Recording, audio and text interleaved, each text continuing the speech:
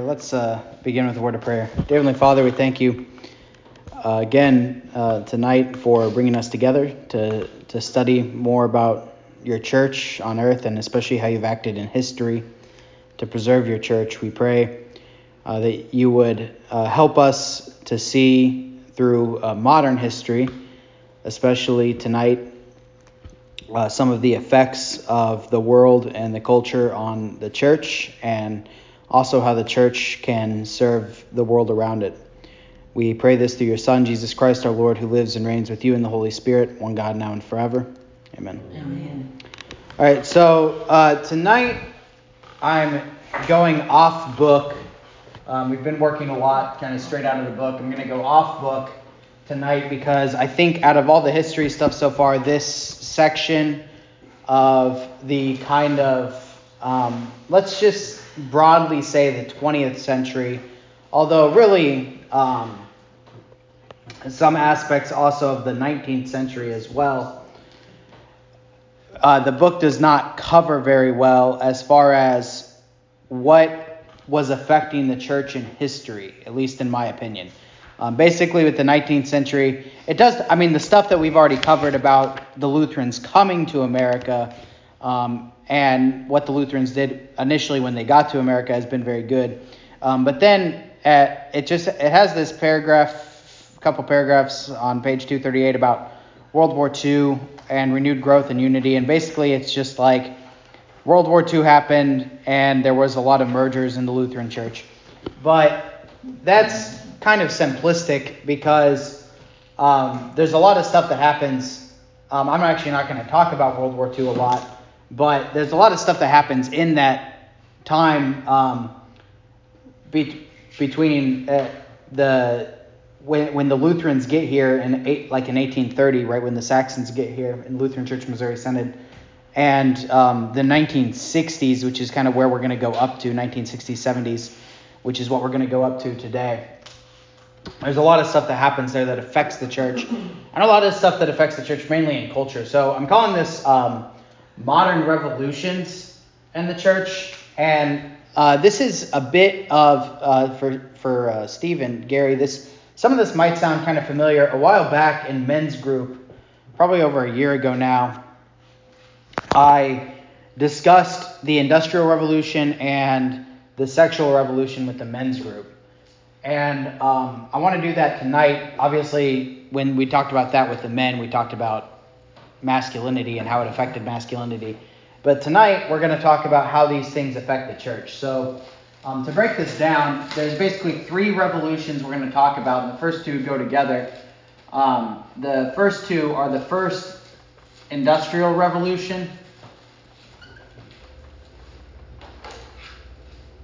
and this is actually the 19th century, but it does lay some important groundwork.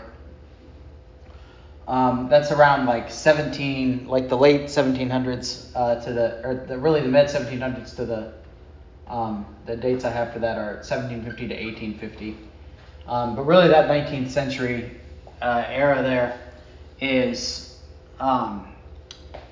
when the first Industrial Revolution happens. And then along with that, together with that, is what's called the Technological Revolution.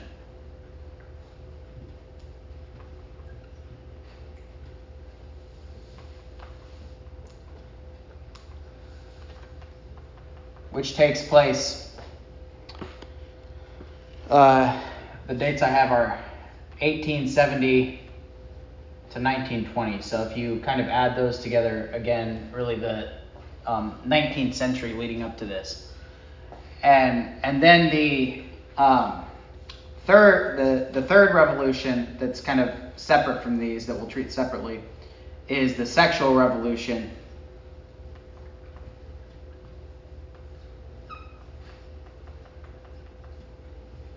Which I have dated here for, actually I didn't really put dates on it, but really happens between, we'll say, 1920 to 1970.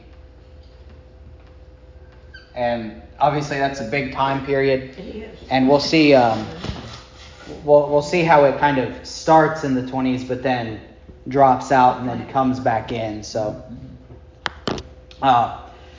anyway, a couple of caveats before we get started going through the history on this.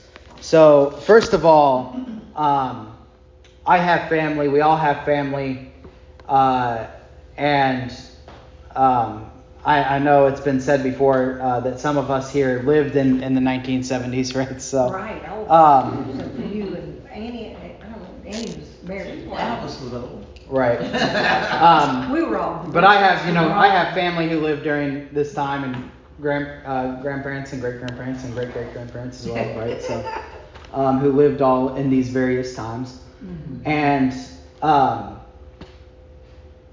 this is not, anything that we say tonight is not a value judgment on any individual person, right? So this, of course, this is obviously true in some ways, but also always needs to be said is that whenever we talk about history and we're speaking in very broad strokes, we're not talking about individuals, right? I mean, there were faithful Christian individuals in all of these time periods, right? So whenever we talk about the sexual revolution and its,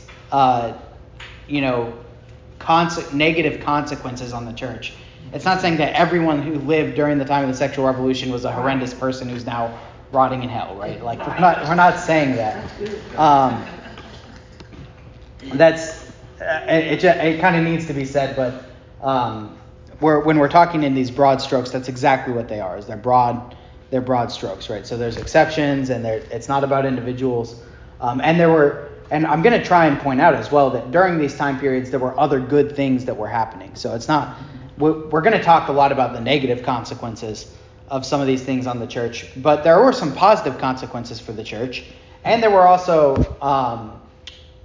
other good things that were happening outside of these revolutions, right? But I think to understand the modern church, we have to understand the modern revolutions, because these revolutions changed society in humongous ways. Mm-hmm. And so we really need to understand these things if we're going to understand why is the church so different today than it was 200 years ago, right? And I mean, some things aren't different, but I mean, we're still celebrating the Lord's Supper, right? We're still baptizing people. We're still preaching the Bible. But some things are different. And it's important that we understand where we came from, right? So so it's not a value judgment on individuals. It's also not a value judgment on some of the specific things we're going to talk about. So I'll try and make this clear as we talk about it, but we're going to talk about the difference between city life and rural life. And when I say that, when we talk about some of those things, again, it's not a value judgment on cities or people who live in cities, right? It's just saying that there's a difference between living in a rural area and living in a city area. That's all it's saying. And some of the various consequences of that, whether negative or positive, right? So again, or when we talk about the way that certain technologies changed the way we interact, again, that's not saying that, I carry a smartphone around, right? I use computers to do my work. I do pastoral ministry by calling people on the phone and texting them. So whenever we talk about some of the ways that it changed that we communicate and things, again, it's not at all a value judgment per se. It's that there is positive and there are negatives, and we need to recognize both. Okay. Finally, my third caveat is that basically, obviously, this is a very broad topics here, and they affect not just the LCMS. So a lot of the things that we're going to talk about affect the Christian church and on a larger scale and multiple denominations. And that's why the book doesn't really, I think, get into it in some ways. But I am going to try and tie in some LCMS specific history here, which I think is pretty interesting. So just know that when we talk about these things, we're going to be talking about more broadly the American Christian church, not just the LCMS. But I will try and bring in some of the LCMS specific things. Okay. All right. So with the first industrial revolution and the technological revolution, there's a very important idea that I want to start out with. And that's the idea that we're going to, just for argument's sake, we're going to say that the world is about 6,000 years old, right? Now, I'm not super dogmatic on the age of the earth. I'm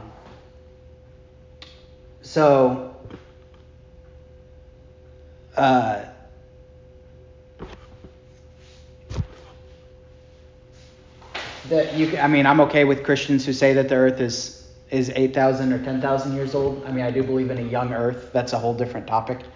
That's for a Genesis Bible study. But just for the sake of argument, let's be very conservative and say the earth is about 6,000, probably a little bit older, 6,000 years old. 6,000 some odd years old. That's a very conservative estimation. If that's true, then, and we subtract the 250 plus 23 years, so 275 years or so, since the time of the first industrial revolution, that means that 95% of human history, of the history of the earth, since Adam and Eve, 95% was before the first industrial revolution. Okay? So 1750 seems like a long time ago to us, right? I mean, that seems like, that's like around when, that's like the founding fathers era, right? I mean, that's like a really long time ago, right? Well, that's only 5% of human history, right? And if the earth is a little bit older than that too, I mean, it's even less, right? More closer to like 97% or something, right? So if you do 10,000 years old, it's closer up to like 97% of human history. So my point in saying that is that this 5% of human history that we've been living in since the industrial and technological revolutions, and really if you think about the end of the technological revolution, it's even less, right? I mean, it's a very small fraction. I mean, whatever, basically 100 years divided by 6,000 is quite a small number, right? So,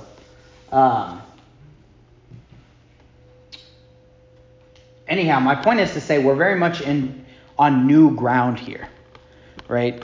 And the point in saying that is that when we're on new ground, when we're in kind of untreaded territory, right, we should not be so quick to make judgments about if we're on the... You ever heard this phrase? I'm sure you've heard this phrase, right? The right side of history.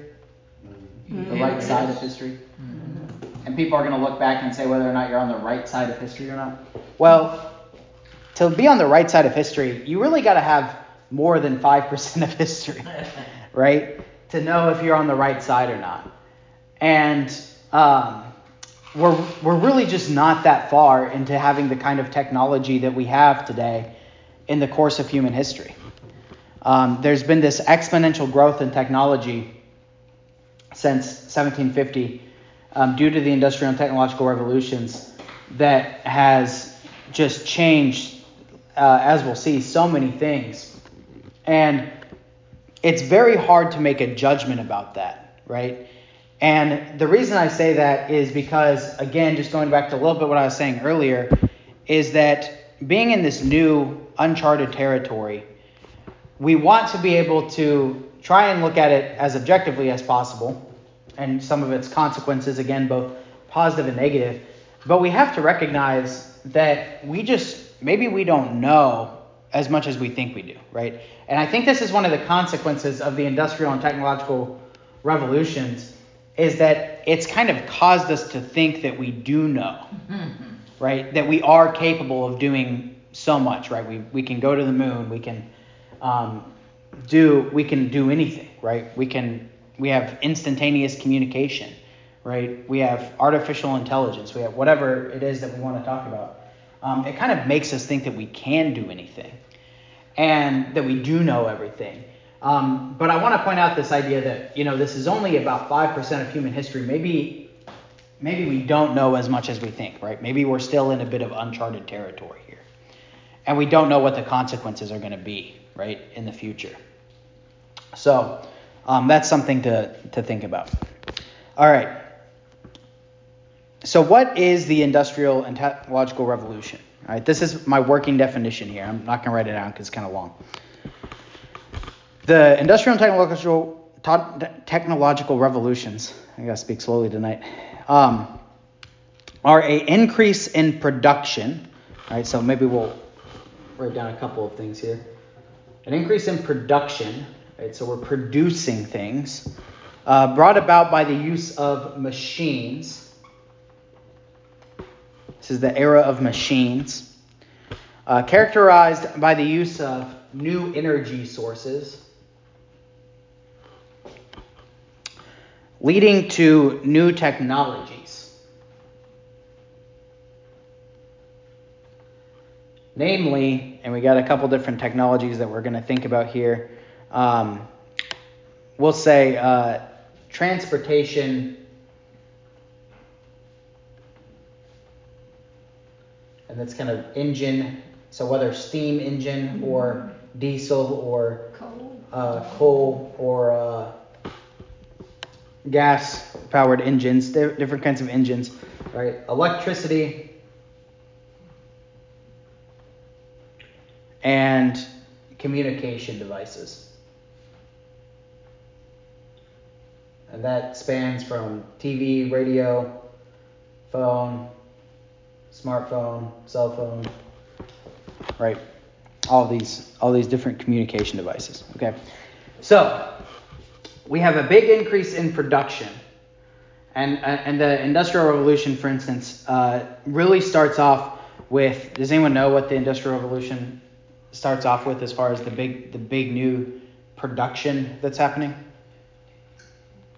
It's Ford, like Henry Ford when he. Yeah, that's a little bit later. Really, the thing that really increases in production is first is, assembly lines come as part of this, but the big increase in production and the machines that change is different kind of like fabrics, right, and textiles.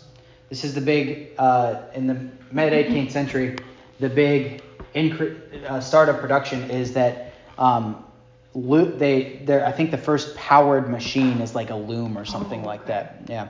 That makes and able to increase production in textiles and kind of mass produce fabric and mass produce clothing, right? Where before people were always making their own clothing out of, if they grew cotton, they could do that slowly, but otherwise out of wool or sheep wool or whatever the things were. But mass production of textiles is the big thing, and some of these machines that come out of that. But then that starts to spill over into other areas as well, right? Eventually into these automobiles and such, right? And when you get into the technological revolution, that's when the new technologies, right? So the idea of using machines, right, and exploring new energy sources. So in exploring new energy sources also included things like like water, right? Like water powered and wind powered different kinds of machines, right? These were the new energy sources used, and then that eventually led to the technological revolution, where you had major machines, right? Like the engine, the big thing at first was the train, right? Mm-hmm. And then you had the steam train, which allowed us to connect America, basically. And that was to get to place, and then communication-wise, you had the telegraph, right? And these are all in the beginning of or in the mid-19th century, I'd have to double check all the dates, but yeah, I think it's the beginning in mid-19th century is when you get the train and telegraph. And then the train and telegraph spills over basically into the telegraph eventually turns into the phone and the TV, right? Oh, and the other big one is the camera, right? Yeah. And so when you combine the telegraph and the camera, you eventually get the TV. The telegraph turns into the phone. and you get these other communication devices. And then the train, the idea of the engine, the radio. And then the train eventually turns into the automobile, right, into cars. So this is the big technological revolution. And then all of these things basically happen by the turn of the century. You have most of these things pretty well established. Okay. All right. So one question to ask yourself when it comes to technology and into this increased production and things is, and we'll get into some of the consequences here in a little bit, but is there a point, first of all, I think a good question is technology inherently in itself, is it good, is it wicked, or is it neutral?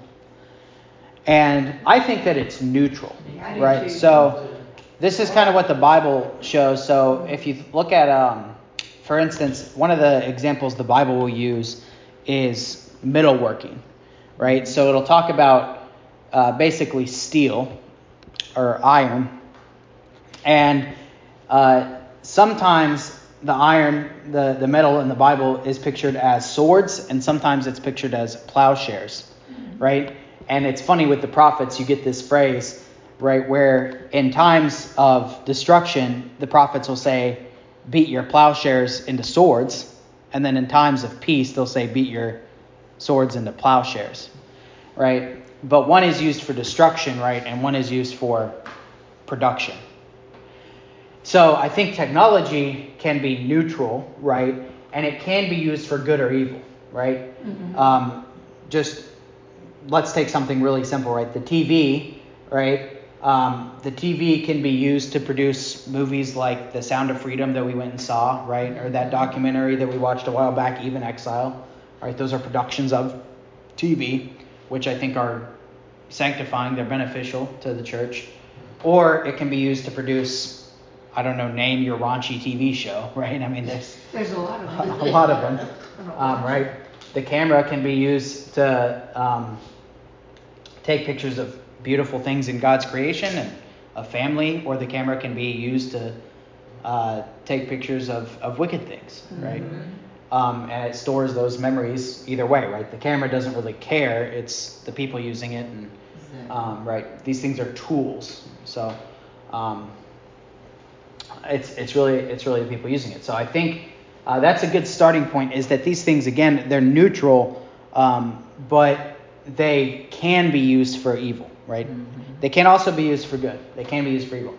And so one question I think that's worth asking is, when it comes to these things, and we're looking back on the history of the church, is should the church ever try and limit the uses of these things, right? So we have seen different churches do this, right? So the Amish do this, right? The Amish collectively decide we're going to limit the use of these different technologies for various reasons because we think they're going to negatively affect our church, right? So the reason that the Amish, for instance, didn't want the telephones in their houses was because they thought it would lead to increased gossip, right?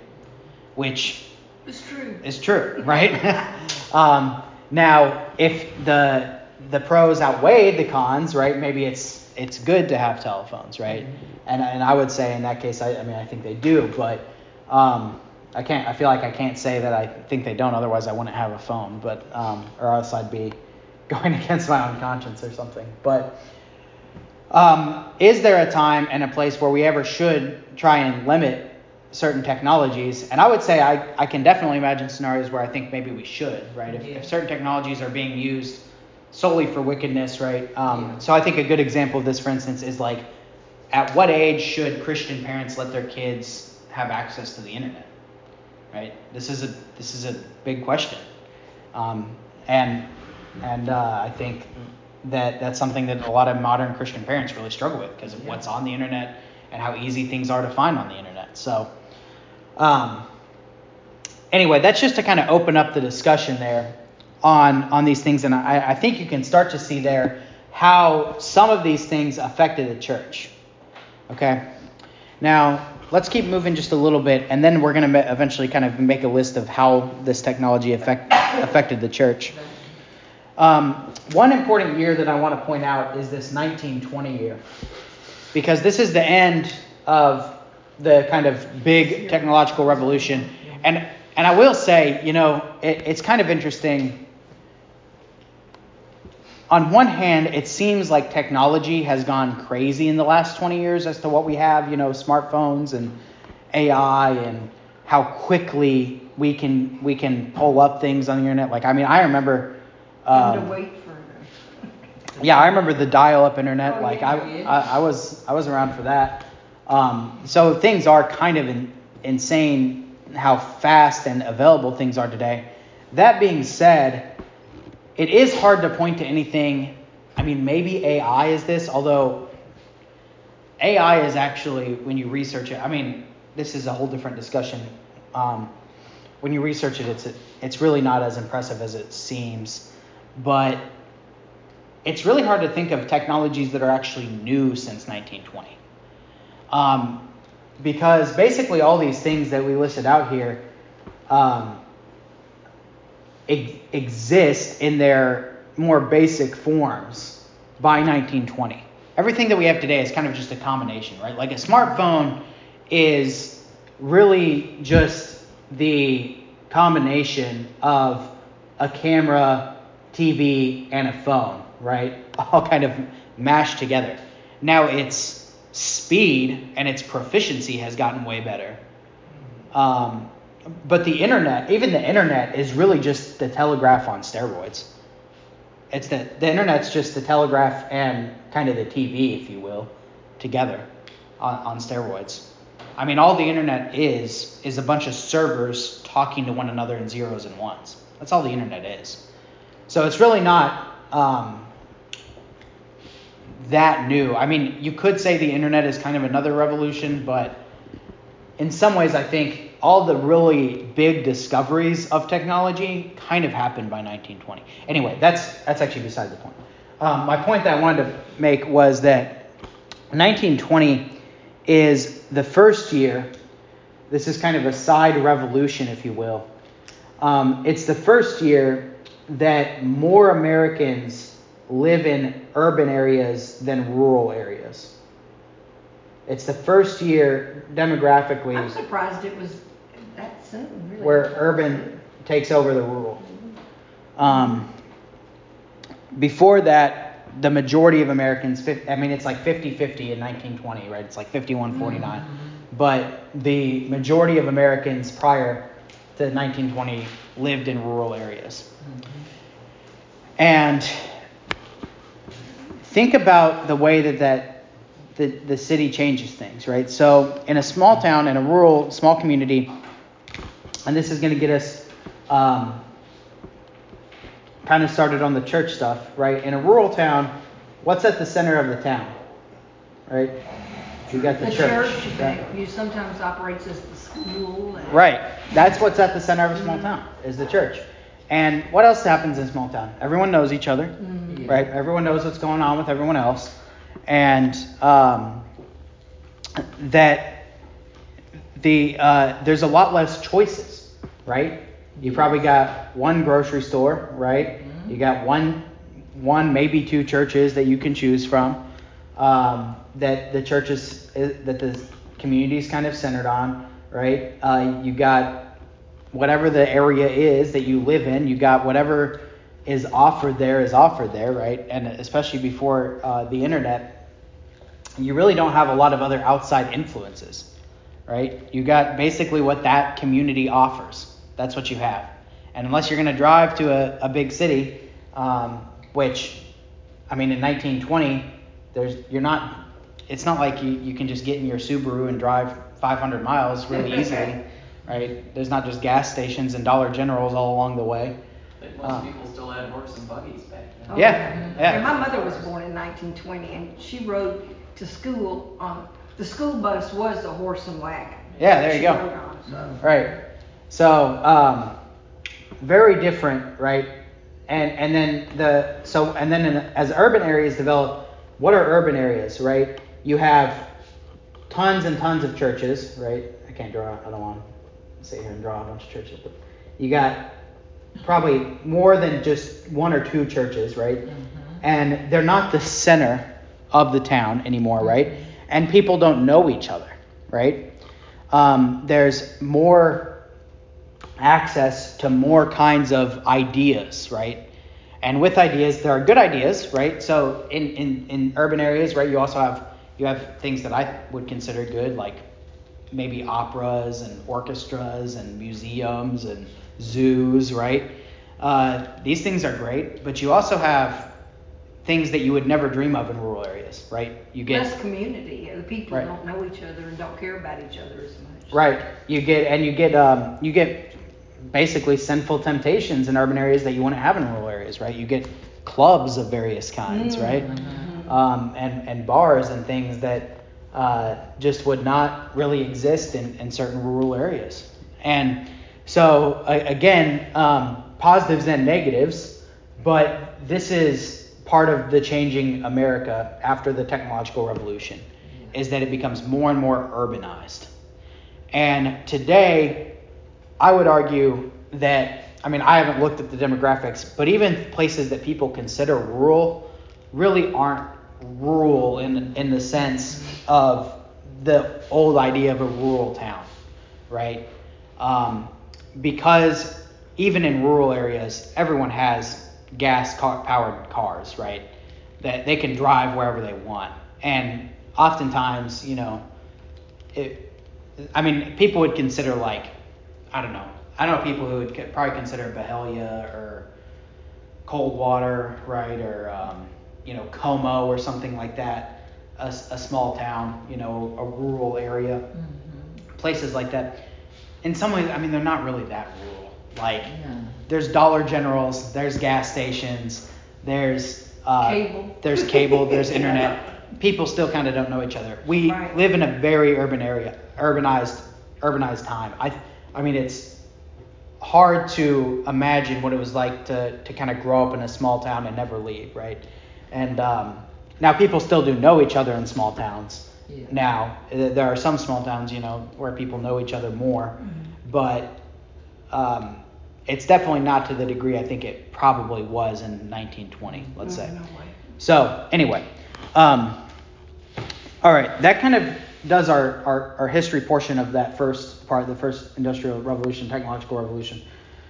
So I want to think about just some of the effects of the technological industrial revolution on the church, okay?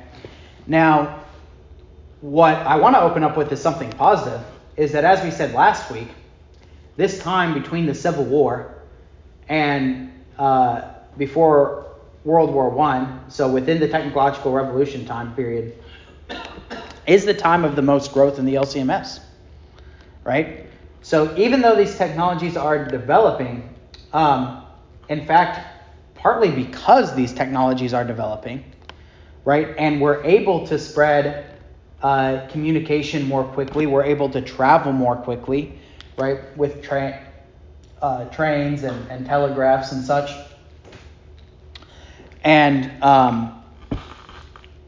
as communication spreads and production spreads, and America becomes more prosperous during this time as well, right? This powerhouse of industry. The LCMS grows, right? People are moving here. Germans are moving here, and missionaries are being fervent in their work, and they're using things like telegraphs and trains to get around, and that's a good thing, right? This is the biggest time of growth in the LCMS. I think we mentioned this last week, right? That if you go and find a lot of LCMS churches today and look at their founding date, their starting date, it's going to be in that 1850 to 1900 range, right? That's when a lot of LCMS churches are founded. All right, especially if you go to find the mother church of a certain area, right? Okay. Now, within the church, however, this technological revolution also means less visitation. So the pastor is simply not going to be in people's houses as much as he was before this time, right? And here I'm really thinking, especially, does anyone know around what year? I'd have to look this up exactly. Around what year the house phone, where you'd have a phone in your house, came about? It's probably the 1940s, 50s. Probably, I think because it's they still probably. had party lines when I was a little girl, so probably. Is that considered Yeah. a house phone? Yeah, party lines Oh, are yeah, house it's your phone. house. Probably, I would say 30s maybe. Yeah, 30s, 40s, something like that. Yeah. Yeah, that sounds about right. Yeah, 1930s. Yeah. So pretty soon after this 1920 period. Yeah. Well, anyway, recently I found out that announcing for communion, what we've talked about before, and we've talked about before also about like the frequency that people would go do private confession. That the practice of announcing for communion, it plummeted in its. And there's some statistics on this. That practice, I mean, it still continued on for a little bit, but its major plummet was after everyone got a house phone. Because what did churches immediately start thinking they could do? Or people started doing? I don't have to go to church to announce for communion. I can just call the pastor, right? And that's when that practice came about, right? So there's less visitation with phones. People just aren't in person as much, right? Because, I mean, if you think about it, right, before the phone, I mean, yeah, there was the telegraph a little bit earlier on, but you didn't just send a telegraph. You didn't, like you sent You had to go where the people Yeah, you didn't were. go, you had to go to the post office, right? You're not sending, like we text today, that's not how telegraphs were, right? So, yeah, Steve. But, you don't have any privacy on a party line or a telegram because there's always people involved, and then everybody talks about it. Yeah, right, yeah. So, and those things were also, so yeah, they were more public too. So, a lot less. You had to be careful what you said. Yeah. Well, it give those old ladies had something to do, That's right, yeah. Listen in on the party line. Yeah, sure. I remember ours was three shorts. Ours was on the wall. Yeah. Yeah. Right. So, so there's less visitation, right? I mean, because if you want to take care of church business, you're not sending emails, right? Or text messages or phone, even really a lot of phone calls. Prior to the technological revolution, church business was done all in person, right? And it was much more face to face. So even the church becomes a lot less face to face in this way. Well, yeah, go ahead. Because people started getting urbanized. After that, it was harder to visit people because they didn't, like now. I mean, we don't live in the neighborhood. And back then, everybody was rural and lived really near, right around the church, probably. Right. So visiting was probably... Yeah, and like y'all remember this, and I remember this too, that it used to be a lot more normal to knock on people's doors. Oh, yeah. Yeah. And you We used should, to like... do that. Yeah. Yeah, I mean, I even when I was growing up, we'd go knock on people's... our friends' doors in the neighborhood and see if our friends were home, Yeah. And you had to be like able to. Sometimes you just walked in and I mean, really, just Yeah. in our day, you just walked in. I believe it. Yeah. We did. I don't even know if we locked The doors our weren't doors even back locked. then. It was screen door. You just walk in, it squeaked, and you walked in. And everyone was "So-and-so ready here?" to like see people, right? Yeah. Like, Yeah. I show up to people's houses sometimes now. I won't say who, but I show up to people's houses sometimes, and they're not ready for me. Like they're not dressed as they should be for visitors. Their things aren't cleaned up. I mean, I don't really care. Of course, Right. if things are a little messy or whatever. But and it's just a totally different culture, right? In that regard, like, I mean, it used to be that you would. When you got up in the morning, you'd get dressed and you'd stay dressed all day. It's like now people wear pajamas all day, but yeah, it's this is a total side note, but so at Ole Miss when I walk around the campus, and it's so weird because I don't know, it's kind of like this when I was in college, I guess too, but the girls especially, the guys just kind of wear whatever guys wear. It's jeans and t-shirt or whatever, or jeans and a sweatshirt. But the girls especially, it's funny because in the they all dress the same. It's like a culture, right? And when it's warm, they're all wearing short shorts or tennis skirts and crop tops or something else that's inappropriate, whatever it is. I don't know. That's basically what they're all wearing in it's cold. And then all of a sudden winter comes, right? So it was cold last Thursday when I was down there. And all of a sudden they're all wearing pajamas. Yeah. It's like it goes from like makeup, a bunch of makeup and crop tops and short shorts to the next week it's like, sweatpants and oversized hoodies and no makeup. I'm like, what? Are these the two options we have? Like, it's the only two options. Anyway. Better in slippers. Yeah. Yeah. I'm not sure about that one. I don't know how you can pay attention in class if you're wearing pajamas. Like, Yeah. I feel like if I'm gonna pay attention to. I don't even go to the mailbox in pajamas. I don't either. I get dressed when I There get you go. there. Yeah. But they shop in the grocery store the same way. Oh, yeah. Yeah. Weird. Anyway. I mean. Well, our whole culture's gotten too laid back. Well, Yeah. laid Come back. on. Anyway. So this is that's kind of beside the point, but so back to church stuff. Okay, so worship. Worship is the next thing I want to talk about. So speaking of bulletins and everything, we're going back in time a little bit the way we're doing the bulletins now, but worship changes too with the technological revolution. So it used to be, right, that before technological revolution, what'd you have? You had the hymnal, right? Yeah. You didn't have microphones, right? So church architecture has changed. Yes. I don't know if you know this, right?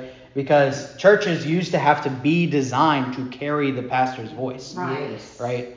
Where now they don't have to be because They got microphones. they can be much more economical in the architecture because it is just it's microphones, right? It's just not as pretty. Right. Yeah, and it's not as pretty. It's not as reverent. Yeah, in some ways, I think it's an interesting debate, right? Because there's always whenever you go to do a church building committee, I've never been on one, thank the Lord, but my understanding is there's basically two sides, right? There's the people who say, well, we need to save as much money as possible to be good stewards of our money. And then the other side is we need to spend all the money so that we can be reverent and build a beautiful building to the glory of God, right? So it's like it kind of stewardship and reverence kind of get paired against one another. So I understand. I mean, it makes sense that those two things kind of you have to balance them out when you're going to build a building. But prior to the technological revolution, churches had to be designed to carry voices, right? You just could not design a building where everything would be flat, right?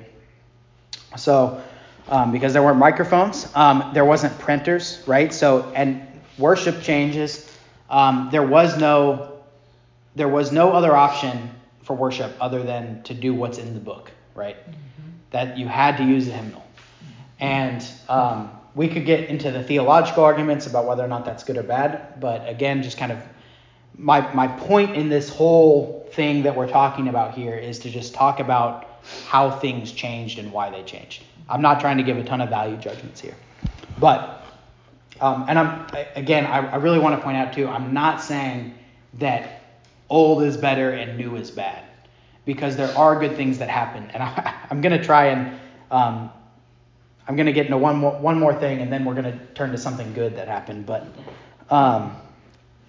all right, so you basically, there weren't screens, there weren't printed bulletins.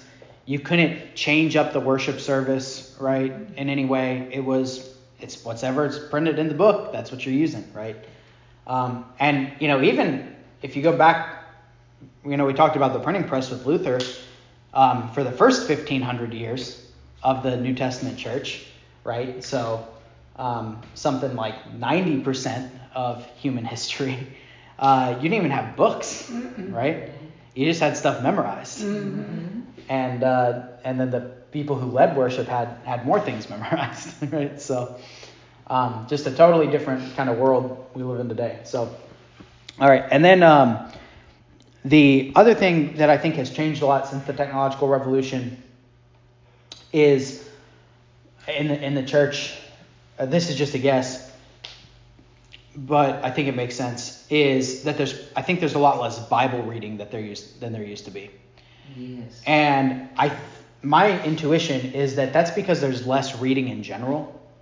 Like if you talk to people today, like especially younger people, they'll say, "Oh, I don't read. Like I don't like to read." Yeah. Right? Like it's an option, right? Yeah. Where I think, and now you could say, counter argument to this would be, if you go back far enough in history, a lot of people are illiterate and don't read anyway. Right. Okay, so fair enough. But there's a time there where people are literate, and if they are literate, they read, and that's entertainment. Like that's the entertainment that you have. That's what we did. You don't have a lot of TV. You don't have your phone, right? You don't have YouTube and podcasts and all these things. And so people read more, and when they read more, they're also less, I think they're less scared of reading the Bible. Like they're less, what's the word I'm looking for? Apprehensive? Apprehensive, or like it's not as daunting of a task, right? If someone's used to just like reading books, then like reading the Bible is not that bad, right? Yeah, Steve. Yeah, Julie had to renew her library cards. We went into the library up here, well, it's in Memphis area. Right. Half the books aren't there anymore. They've taken all the shelves out. Not all. Really? But half. Yeah. Yeah, you go in there and it's just like all open area. What's in there? Chairs for little kids. It's like a community center. All the periodicals are just like on one little rack, you know. Yeah, people don't go in and like browse They anymore. don't go in there anymore. Yeah. It's weird. Yeah. I did sit down in a chair for a couple minutes. So here's a good story. The Olive Branch Library has big print books. I like that. I won't use his name in case he listens to this, but one of my students, who's a great student at Ole Miss, I had him take me to the library because I wanted to get a community library card for the Ole Miss Library so I could I could have access to a theological library, which is great. And we went up to the philosophy and theology section, which he's interested in, and I was like, where's this, where's that? And he's like, oh, I don't really know. I don't really come up here a lot. I was like, you don't come up here a lot. Like, I was like, how do you? He's like, well, I buy the books that I need for class, but like most of them I just get ebook. Everything's an ebook, right? And I was like, oh. It's like, man, I can't do that. I mean, y'all know me. I have a lot of books, but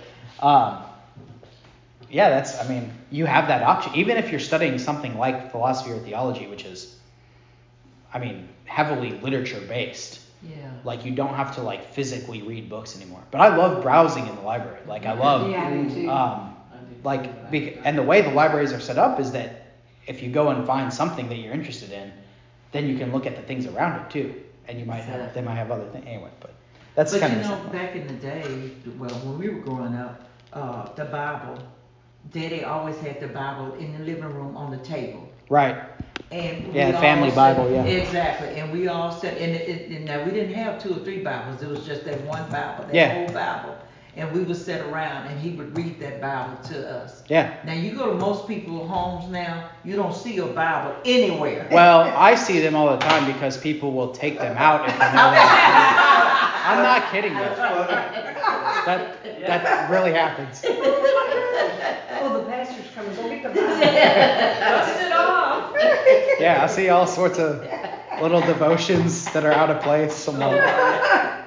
They don't think I notice. So I know what you're doing. Anyway. But yeah, no, you're right. So, all right, let me get to something uplifting about the new era of the technological revolution. Okay, so one of the things that develops here that we mentioned earlier is the radio. And this is something that the LCMS picks up on right away with something called the Lutheran Hour. Yeah. And I'm sure you all know about the Lutheran Hour. It was probably it was the most popular religious programming there for a couple decades. And it was actually, I think at one point, the most popular radio program on air across America for a couple decades. I have to tell you a story about the Lutheran Hour. When I was young, like 10, 11 years old, I had never heard of the Lutheran Church or anything like that. But every Sunday afternoon, you'd go to your room or whatever and read or finish, do homework and all that stuff. And I had a radio, and I listened to the Lutheran Hour before I ever knew what the Lutheran Hour was about, but I listened to it every week. Yeah. And it was, really good. Yeah. But it was, but I never knew I was going to be. Yeah. There you go. That was before I met my friend who was Lutheran. Yeah. Because I met her in 9th grade or 7th grade or something. Yeah. I went to the church with her, so that is how the LCMS became known in the 20th century, was Lutheran Hour. Mm-hmm. And you see that sign I have in my office that says the Church of the Lutheran Hour. I stole that from that church that closed down that we bought our organ from. I stole it from their parking lot. Angela said I could have it. When did the Lutheran Hour start? So it started, that's what I was going to get to. So it started in 1930. Its first broadcast was 1930. Walter A. Meyer the first. And the thing that's crazy about that is that, I just looked this up today, the radio was really not a thing until the 20s. So like the radio really, like the first big broadcast where they broadcasted a few operas and stuff in various cities and whatnot, that was like 1920. And then FM was not patented, so it was all AM in the 20s, and it was still AM a lot of it was AM for a long time. But FM wasn't even patented until like 1931. So radio technology was super early on in its life stages, when the Lutheran Hour started. So Walter Meyer, who hatched this idea to go preach sermons on the radio, he was at the cutting edge of this technology.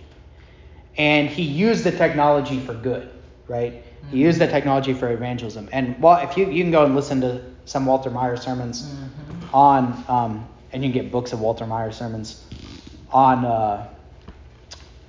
the internet. You can listen to some of the old broadcasts that they have recorded. And he was a great preacher. Mm-hmm. He was a fiery preacher. And he became super popular. He was the speaker from 1930 to 1950. And then they've had a whole host of number of speakers since then. I mean, it's obviously not near as popular as it used to be. I mean, it does still air. But, at its max, it was on the CBS network, broadcasted across America every Sunday for decades. This is a positive of the urban areas because that's where it was broadcast from. Right. Because out in the country where my parents lived, they would hook their radio up to the gate, the metal gate, Oh, yeah. And they would turn it a certain angle to pick up different stations. That's awesome. Like the antenna. Yeah. Yeah, that's cool. So I think you can see in that, again, the positive and the negative. So the positive is that we can put our information out there, and we could not do a church revitalization today without the internet. I'm just gonna say that. The reason that people find out who we are and what our worship is like, and if they want to come here or not, it's because they do research on the internet. No one's looking in the phone book to come here, right? Even for people to literally find the building, they have to have the GPS, right? Because, I'll be honest with you, I have a terrible sense of direction. If I didn't have GPS, I would not do well in this world. I'd probably figure it out, I guess, but that's having our stuff on the internet, having these podcasts, right? Yeah. Where people can listen to the sermons and the Bible studies before they even come and know what it's like is super valuable. The negative, right, is that everyone can do that, right? Anyone and everyone can put their ideas out on the internet. And so for this reason, now even in very, what we consider rural areas, you have kids who just have had access to the internet and think that they're, witches, or think that they're, that what are they called now? The kids who think they're animals? Furries. The furries, thank you. Oh, I hadn't even heard Yeah. of that. Yeah, there's kids in the public schools who want, in private schools too, for that matter, that want litter boxes in the bathrooms because they think they're animals. No. No, it's real. Yeah. I need to talk to them. Well, they need medication. The parents definitely need it. There's something wrong with Yeah, right.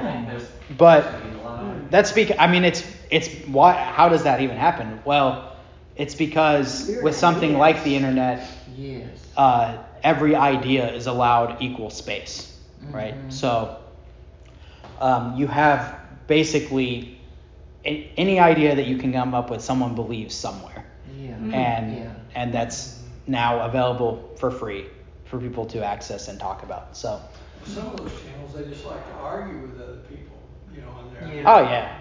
I mean, I always thought the reason that you went to church was to learn about Jesus and God and stuff like that, and try to, improve your.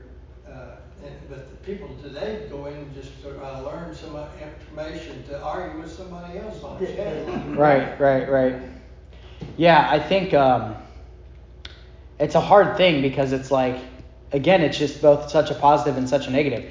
On one hand, there are 3 or 4 different families in this church that literally, so that I just finished up catechism with a student today at Ole Miss who found Lutheranism on the internet, right? There are families here,